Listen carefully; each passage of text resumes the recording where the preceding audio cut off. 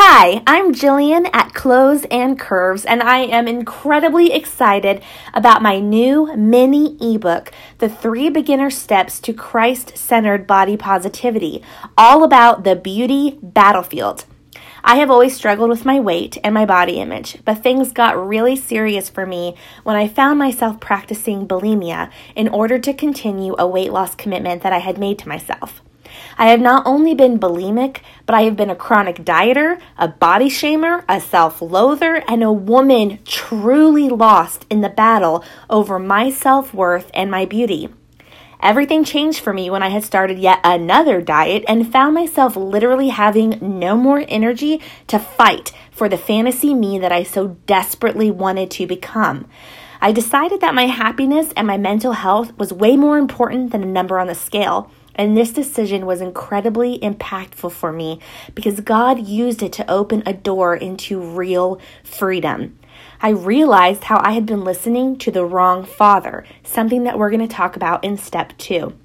I realized that I had been lied to, manipulated, brainwashed, and captured as a prisoner of a spiritual but very real war. In my small guide, I hope to encourage you with biblical truth and my journey's experience to help you begin your own journey to Christ-centered body positivity. So much of our purpose is tied into how we see ourselves and how we believe the world sees us. Body image is not just a topic for the world to handle. Christians should be talking about this as well. In fact, I could argue that true body positivity is a Christian topic.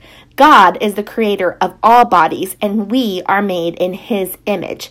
Since Satan has waged war on our physical beauty, our food, and our bodies, well, I'm the Christian woman who is standing on the battlefield, sword in hand, and asking you to fight back.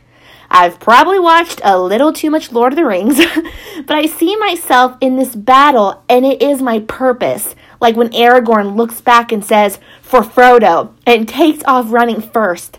I see myself sprinting out against the enemy with my army of sisters and brothers right behind me.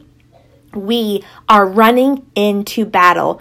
We are taking true beauty and true body positivity back and claiming it for Christ.